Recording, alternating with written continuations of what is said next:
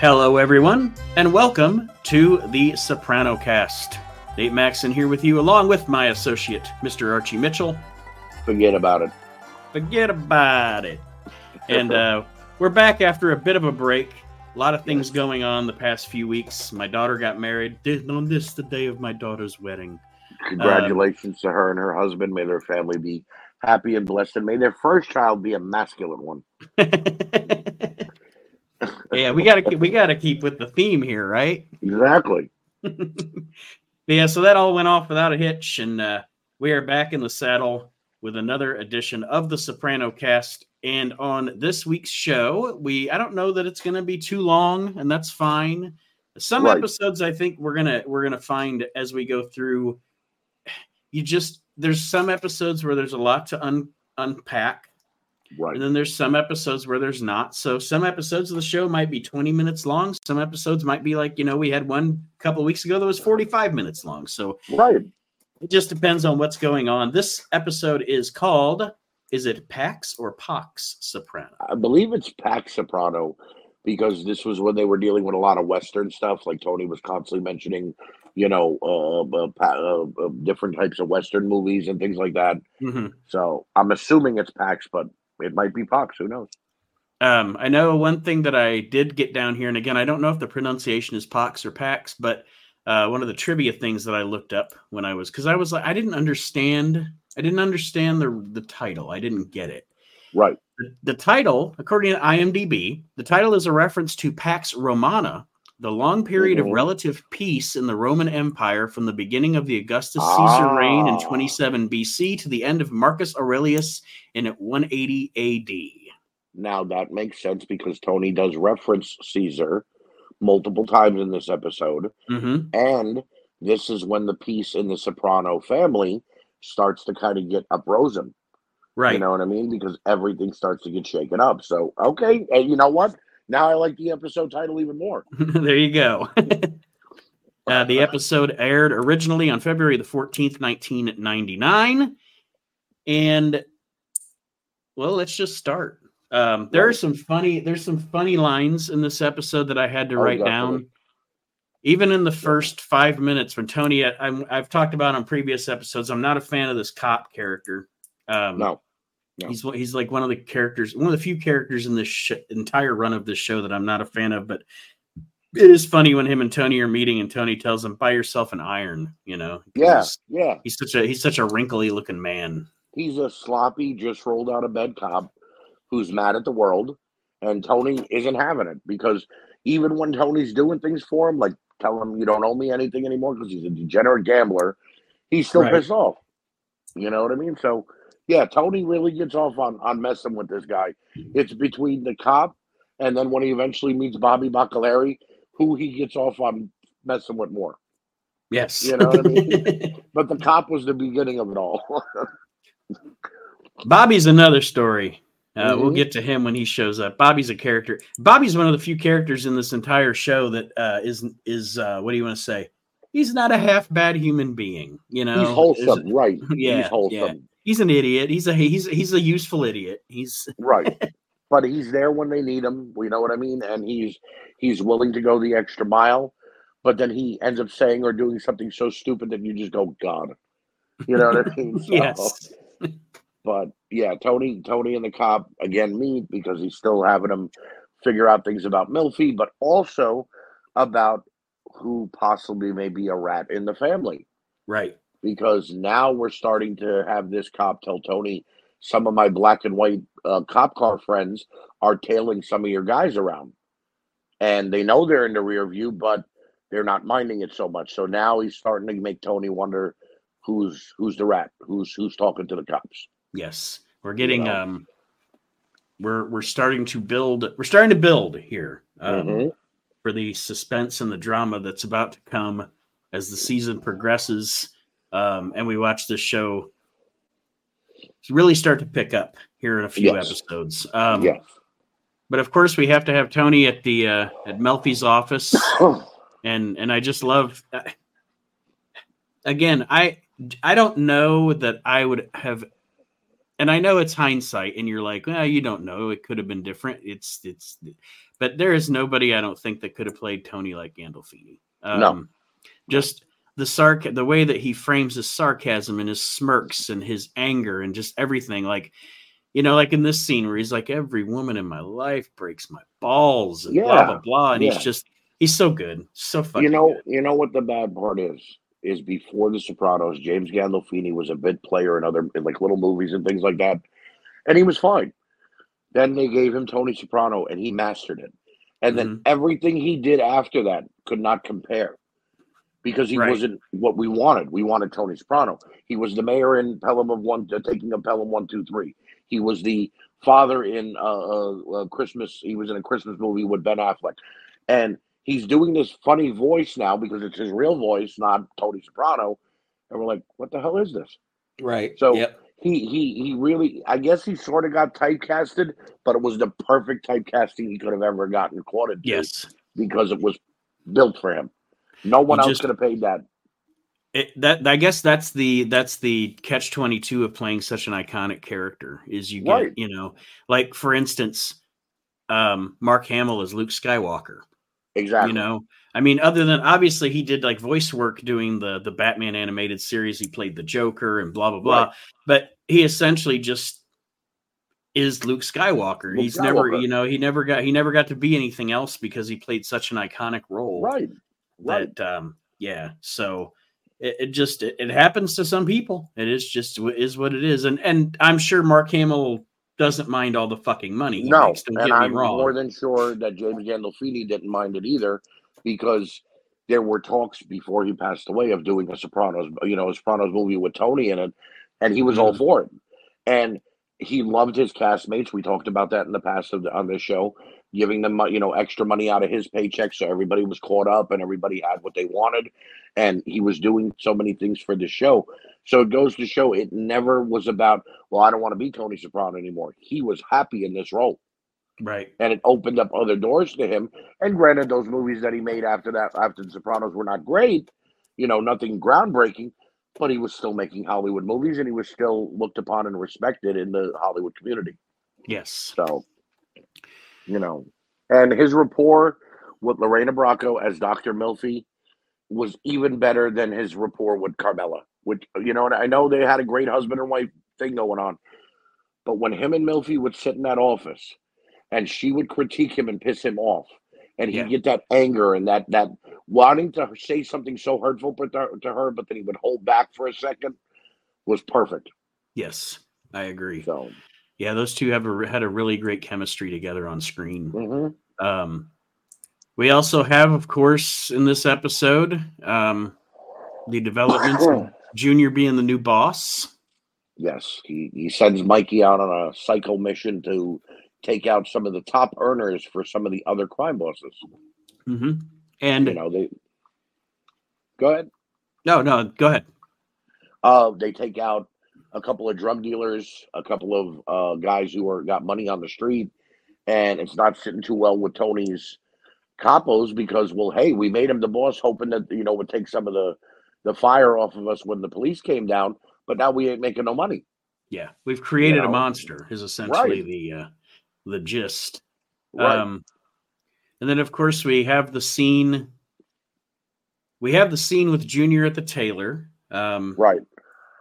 And I actually, this is, and he doesn't have a lot of redeeming, I guess, good moments in the show. He's normally kind of a bastard, but this is actually kind of a redeeming quality scene for Junior, where it is. He's obviously, we don't know the backstory, but you can kind of tell by the way the scene plans out that he's known this tailor forever. This is his guy. Right. They're friendly. And the tailor tells him that his grandkid killed himself. Well, pretty much OD'd, yes. Right. On drugs, and that gets Junior all fired up about the drug dealers and the way things are. Right. Right. And I will say this, and I agree with you, it was a redeeming quality, but it was also Junior being over dramatic as well, in that why did we have to kill the top guy We don't know. We don't know exactly who sold that kid those drugs. We know Right. it came from Jimmy Altieri's drug outfit, but they could have killed just one of the dealers, but they killed one of the top guys. So now there was no money trickling down anymore. So it halted everything going on. So it was a little over dramatic. It could have been done many other Right. ways, but I guess because he was the new boss, he wanted to set precedents. And the thing I always found odd about Junior, but I also guess that goes with a lot of elderly people. Death follows them. They're the Yes. first ones to know when somebody dies. As we're gonna Yes. get longer into the show, Junior goes to I don't know how many funerals in one episode just to get out of the house. And I it's want like, to tell wow, how you. much? I want to tell you a funny story about my grandmother. Go ahead. And like I said, my grandmother's not sinister like Livia, but she is that self-deprecating woman like Livia is. Right. Oh, woe is me. She's very much a woe is me. But I have to chuckle because her high school yearbook. Mm-hmm. My grandmother, she's 98. So I guarantee you folks, she's the last survivor of her high school class. More than likely. And pretty much I call it the high school death book because she literally has written in the yearbook under everybody's picture when they died. Oh God. It's not funny, but it's funny. Oh God, it's like a yellow pages but for death. Yeah. Died October 1986 or whatever. She's even got their date. Oh yeah, man. Oh my God. Oh my God. Yeah, my great grandmother used to have old videos when we were younger.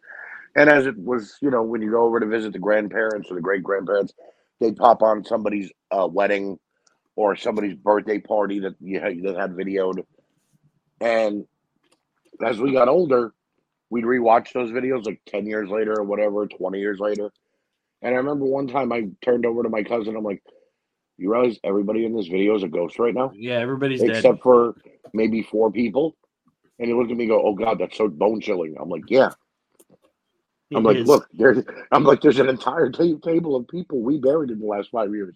He's like, you're absolutely right. This is horrible. It's pretty nuts. Time is a hell of a thing. Yeah. So back to the show, though. Obviously, they killed the drug dealer, and Jimmy runs to Tony to tell him what's going on. The other bosses are there. They're bitching and moaning that Junior's costing them money. And then Junior goes to visit Livia. Yes, who is, once again, I say, Livia, she's like the Emperor Palpatine of The Sopranos. She's such a villain. She's such a villain. And she has a great line. I told you there's some great lines in this episode. She has a great line in this scene. Junior and Livia at the obviously at the nursing home, and she says, "Even the coffee's old in here." And that's so funny. Yep. One of her neighbors passes by. Are you new here? Junior's like, keep moving, pal. He wants nothing to do with anybody that lives there. keep moving, pal. Yeah, that's. I didn't write that down, but that's great too. So yeah, they're talking, and for some reason, Hesh's name comes up, which we really haven't seen that much of Hesh just yet, except that he's Tony's sort of consigliere, that mob advisor. Yes. Like a Tom Hagen and The Godfather and things like that. And all of a sudden, Olivia remembers that there was money given and something went on with Johnny, and she thinks that Hesh should be taxed. And advises Junior to do this, and he's like, "Yeah, no problem." Yeah, that's what I'm saying. She's so sinister, Junior's the boss, but at this point, Livia's pulling the strings. In my opinion, Olivia was sort of like the Hillary Clinton when Bill was in office. She was the one telling him what to do. Yeah. You know what I mean? Oh, you're the boss now? Well, I got a few things you need to clean up. Okay, no problem, Olivia. I got it under control. So, yes, and I think the Hesh and Livia thing goes back to, the relationship between Hesh and Tony's dad. Yeah, they were back in the day, and they used to date girls together. She knew that he was a bad influence on Johnny. Which, look, when you're a mobster, nobody needs to be a bad influence on you. That's just the way it is. But right, she's digging up old graves and trying to find out what she can. And Junior, being her Puppet goes right for it and says, "Yeah, we're going to take care of it," and ends up taxing Hesh $500,000. Yes, and Hesh goes to Tony, Yep. and in the most polite way he possibly can, says, "Can we fucking straighten this out? Because Right. I don't think this is cool at all." Right. Tony, being Tony, the peacemaker, says, "Yeah, we'll figure out a way, but obviously something does have to be paid." He tries to Mm-hmm. go and sympathize with Junior and let him know, Hesh gives you 3% out of his sports book every week, so you're making money off of him already. There shouldn't be a tax. Junior, being Junior, tells Tony basically to go F himself in a polite way, but in an uncle way. And they're at a standstill right for the time being. And we're gonna get past that hurdle here momentarily. Right. But we have Tony has a frisky dream about his psychiatrist. Yes, the first of many. Yes. And then I put down here, Tony and Carmela have their anniversary dinner. Here we see Johnny Sack in the, Yep. Yes, we finally meet him. And I put down, of course, Tony and Carmela fight. Because it was such a stupid fight. The man sent them a bottle of champagne to celebrate their anniversary. He didn't come sit at their table. He didn't buy them dinner. He wanted to celebrate. It's what people do, whether you're a mobster or you're a normal Joe Schmo. When you see a buddy celebrating something, you give them a gift of some sort. Mm-hmm.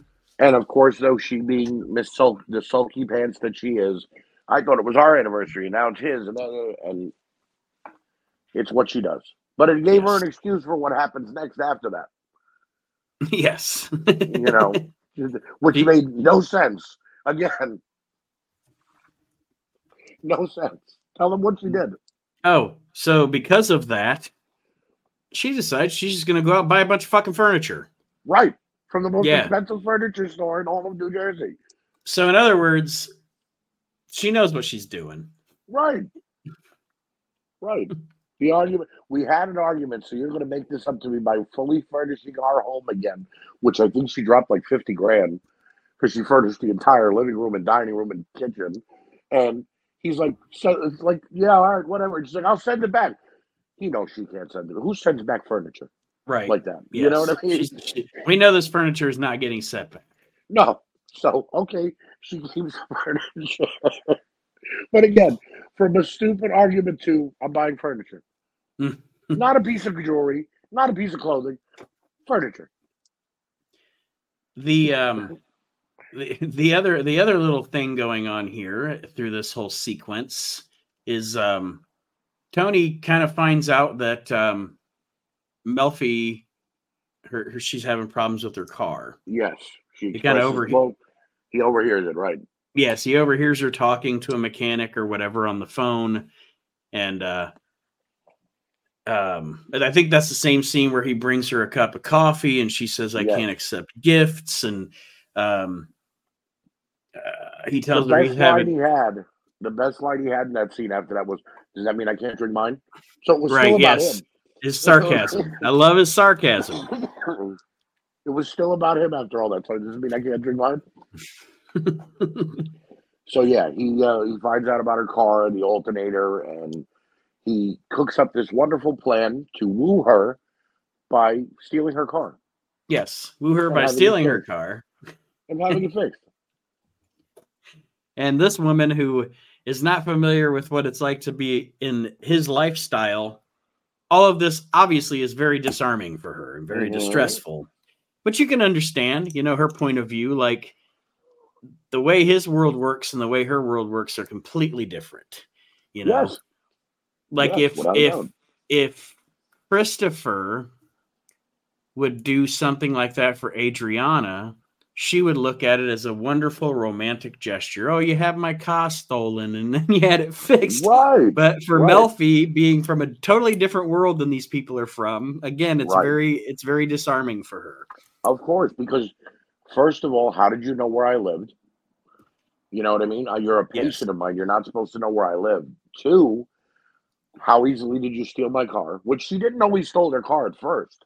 Right. Because the next scene, she takes the car to a mechanic And he's like, ma'am, there's nothing wrong with your alternator. She's like, but they told me it needed to be fixed for $1,500. He's like, ma'am, this was the best line a mechanic could tell somebody. He was straight as an arrow with her. Ma'am, I'd love to soak you for $1,500, but I can't fix a brand new part. You know what I mean? It's like, I'd love to take your money, but your money's no good here right now. Right. It's a brand new part. So, okay, now she puts 2 and 2 together. And we're going to, later on, she's going to probably act, she's going to look to ask Tony about it and see what he says.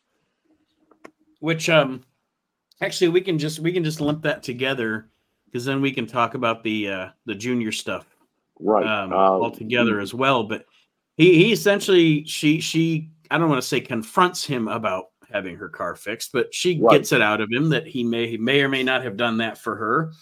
Right. And then we get a revelation from Tony that he believes that he's in love with her. Right. Which is not the first time, again, that he declares his love for her and tells her that he thinks that would have been the perfect woman for him if you would have gotten together with her, which I get it. But if you ever paid attention to different mob movies, main characters that are full-blooded Italian, you know what I mean? Yes. End up marrying women who are either half Italian, half Jewish, or full Jewish. Henry Hill in Goodfellas, in Bronx Tale, his mom was only half Italian. You know what I mean? Yeah. It's never, and Carmela was the same thing. Her father was full 100% Italian, but her mom was Jewish. So he always used to utter the words, "My mom would have loved if I got with you because you're from Avellino, where my people are from." So Milfy was like the ideal woman for an Italian man to be married to. Yes. And like I said, it's that, their dynamic is great on screen.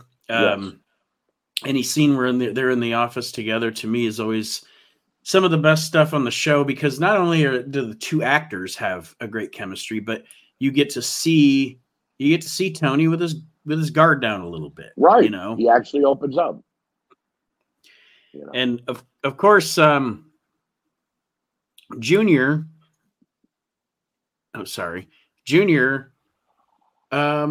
he winds up actually caving on the whole Hesh thing because Tony gets Johnny Sack involved. Right.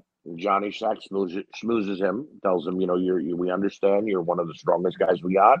And yes, the tax needs to be paid, but 500 is a little out of line. And they agree on 250, which is still a large amount of money. Yeah. But I guess it's half of what you wanted, so okay, fine. And then Tony and Junior go to a baseball game, which none of their children are playing in, so I didn't understand that part, but I guess they couldn't be in the public eye seeing each other. And Tony begins explaining about Augustus Caesar and Octavia and so on, and how, he was loved by his people because he gave. But Junior's not buying into that. He doesn't understand what the hell Tony's telling him. Right. And then Tony has to deliver a story that to this day I still remember, Nate. I could recite it without seeing it. I know we just watched it a couple weeks ago to get ready for the show. But he tells him, "You once told me about a father and son bull sitting on top of a hill." And the son said, "Dad, look at all those cows down there. Why don't we run down there and sleep with one of them?" And the father says, "I got a better one. Why don't we walk down there and sleep with them all?" I'm being PG.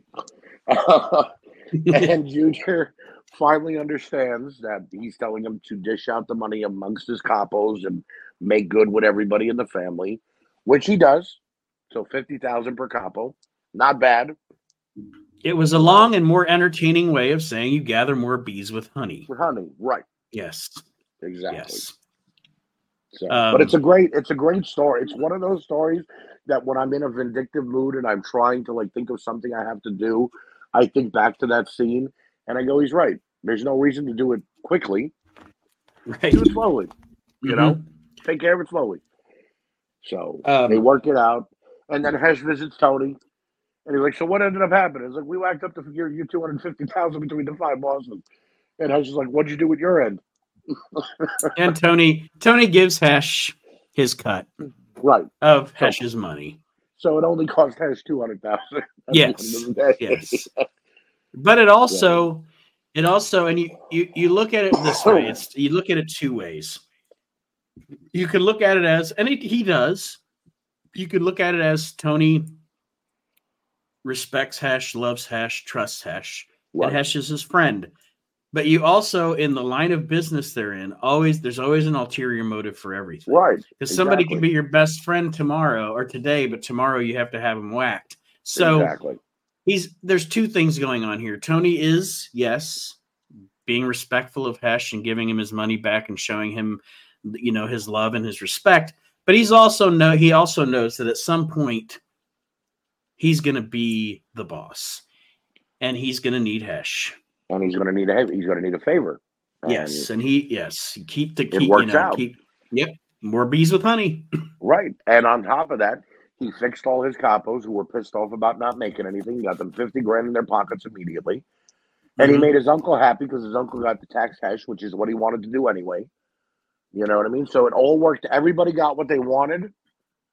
And in the grand scheme of it all, Tony knows he's going to get eventually what he wants, which is everything. Yes. And then I also wrote down here before we get to that last scene, because I didn't really focus on anything with Tony and his Guma. And she annoys the shit out of me anyway. A lot of the later on,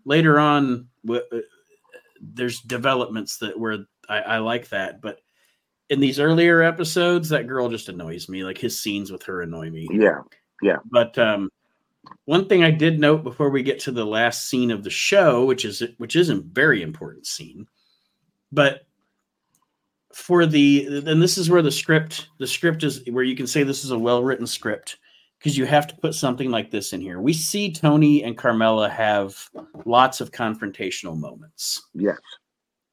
There need to be moments like they have, and I wrote it down here. They have a sweet moment by the pool. There need to be moments where you see that they really do love each other, because other than that, it's this shallow marriage that you can't. I'm not going to be emotionally invested in this couple. It's nice. It's nice once in a while, a few times a season, where they give us a scene where you can see they really do love each other. Yes, they do, exactly. And he had to once again prove his love, which is understandable. Sometimes wives get a little insecure, you know what I mean? And they need to hear that you love them, you respect them, you want to be with them. And in the grand scheme of it all, Carmela was very upset that Milfy can help Tony and she can't. And she wanted her husband to know that she was there for him. So in the same regard, he looked at her and told her, "You're my life, you're my everything." And that made everything better. So it was a nice feel-good moment to end the episode. We didn't so much hate Carmela at that point. We understood where she was coming from a little bit. Right. Yes. And that, like I said, something like that is important. Definitely. Because you want your characters to have dimension. I don't want to see just that this couple is just at each other's throats all the time. Like I said, I want to see they're a married couple with 2 kids and a life that isn't just the mob, and it's important to have scenes like this to I agree, especially in a show that's going to run as long as the show's going to run. Well, right. Look, we've seen Junior grow as a character, as now the boss. Tony has grown from episode 1 to now where we are in 6 in a big way. So if Carmela isn't growing, and then the other characters, it can't just be a 2-person show. Then it wouldn't be a series, it would just be the Tony and Junior show. So we have to pretty much understand where everybody's coming from. And in some ways, we learn where Olivia was coming from after all this time. Yes. And why she was so bewildered and shy and timid as an older woman because of how boisterous she was as a younger woman, and we learn about Chris. This was the perfect time for Carmela to come out of her what's the word out of her cocoon, and blossom as a character, because we were 6 episodes in, and all we got from her for the first 6 episodes was bitch. Yes, bitch, venom. Bitch. Yes, right. So now it was, I want to help you, but I don't know how. Oh, okay, good. She doesn't just use him for his money. She's not just with him because he's a mob boss. So, yes. And then, of course, important scene to end this show. We have the Capos. They're all at dinner. And they're celebrating Junior as the new boss. Yes, because that, like you said, the gist of it is that Tony got Junior to settle the fuck down. Right. And so now, he's finally getting his celebratory dinner. They're all toasting is what he's him. Been wanting. Right. He's been wanting this since Johnny and he were younger men. Mm-hmm. And you can see it in his face. Yep. I can never remember the actor's name, but that guy is so good with his face. Oh yeah. At conveying the emotions. Oh yeah, without a doubt. The thing I never understood, though, because obviously this scene comes to an end. They're all saying, salute to Junior and how happy they are for him to be the new boss. And then we find out that one of the waiters is wearing a pocket cam and taking pictures of everybody. So it's the FBI finding out that Junior is the new boss. Now, that's fine and well. The FBI would have found out who he was anyway because they keep a tab on everything. But I've never understood in these mob movies, and obviously this happens in real life too, from what I understand from seeing so many mob documentaries. Why do the mobsters have a party to celebrate the new boss when that's basically putting him in the public eye? Right. You know what I mean? even for such a secret society. Even if you're in the back room of one of your restaurants, right? People are going to notice. Home. But yeah, people are going to, and like I said, if you're in the back room of a restaurant, people are going to notice a bunch of mob bosses shuffling into the back room of the restaurant. In fancy suits, right? And going, oh, congratulations. What are we congratulating them on? You know what I mean? Mm-hmm. It's like, why? For such a secret society. You join the Chamber of Commerce, You join the Chamber of Commerce. It's Waste weird. Management. I've always wondered that, like, why do you have, I get celebrating, but do it in a different way. You know what I mean? Don't do it so out in the open that you're celebrating him being the boss. And now we see the pincushion board. Junior's the new boss. Tony's the underboss. They have it all pinpointed out who everybody is and who they're going after. So Tony essentially got what he wanted. Junior is now in the public eye as the boss, so he's the first to go down if anything gets brought up. And overall, I would say if we're giving, out of 5? Right. Yeah, if we're giving out of 5, actually, to be honest with you, I'd give this episode a 4. There's lots of good character development here and stuff going on with Junior, and the development, like I said, with Carm and Tony, and with Tony and Hesh, and with just Tony a lot. Murphy. Right. Yes. And I agree with you. I agree with you on a 4. The only reason I will not agree that it wasn't a 5 is the rest of Tony's crew was not present. Mm-hmm. We didn't see Paulie. We didn't see Silvio. We didn't see Christopher. It was strictly about the capos, which is fine. But, we got so much development from everybody else. It would have been nice to flesh out maybe Paulie a little bit or something that early on.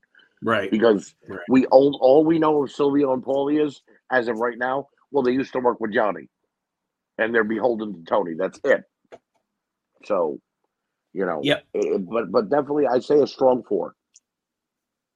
And like I said, I'd agree with you. Join us next week to find out what we think of the next episode, because I'm not as we'll get to it next week. Well, I'll give them a little bit of a spoiler. It's a very one-sided episode in that we're only factoring in on really one big thing going on in the Soprano household, not the family. Right. You know what I mean? So it's very one-sided. It's a good episode, and we get some revelations about Tony, but not enough about the mob side, more about the person side. So I understand where you're going with that.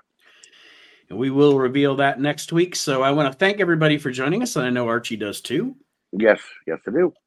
And check us out.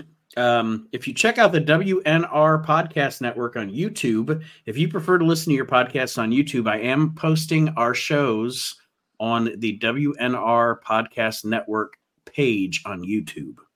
Yeah. So do check those out if that's where you prefer to listen to your podcast. Don't worry, it's a YouTube video, but it's just an image. You don't have to see our ugly mugs. Unless you want to take a vote, let us know. If you want if you want to see them. I'll get in character. I'll put on. I'm gonna dress like Polly Walnuts if we have to do that. Well, I have the hair for Polly Walnut, so I think you'd have to dress like Silvio. All right, I can do Silvio, and I can do the chin. I'll do the chin even. I'll do All the right, chin. there you go. There you go. But join us next week, everybody, for our review of season 1, episode 7. It is entitled Down Neck, and we'll see you next week. Good night, everybody.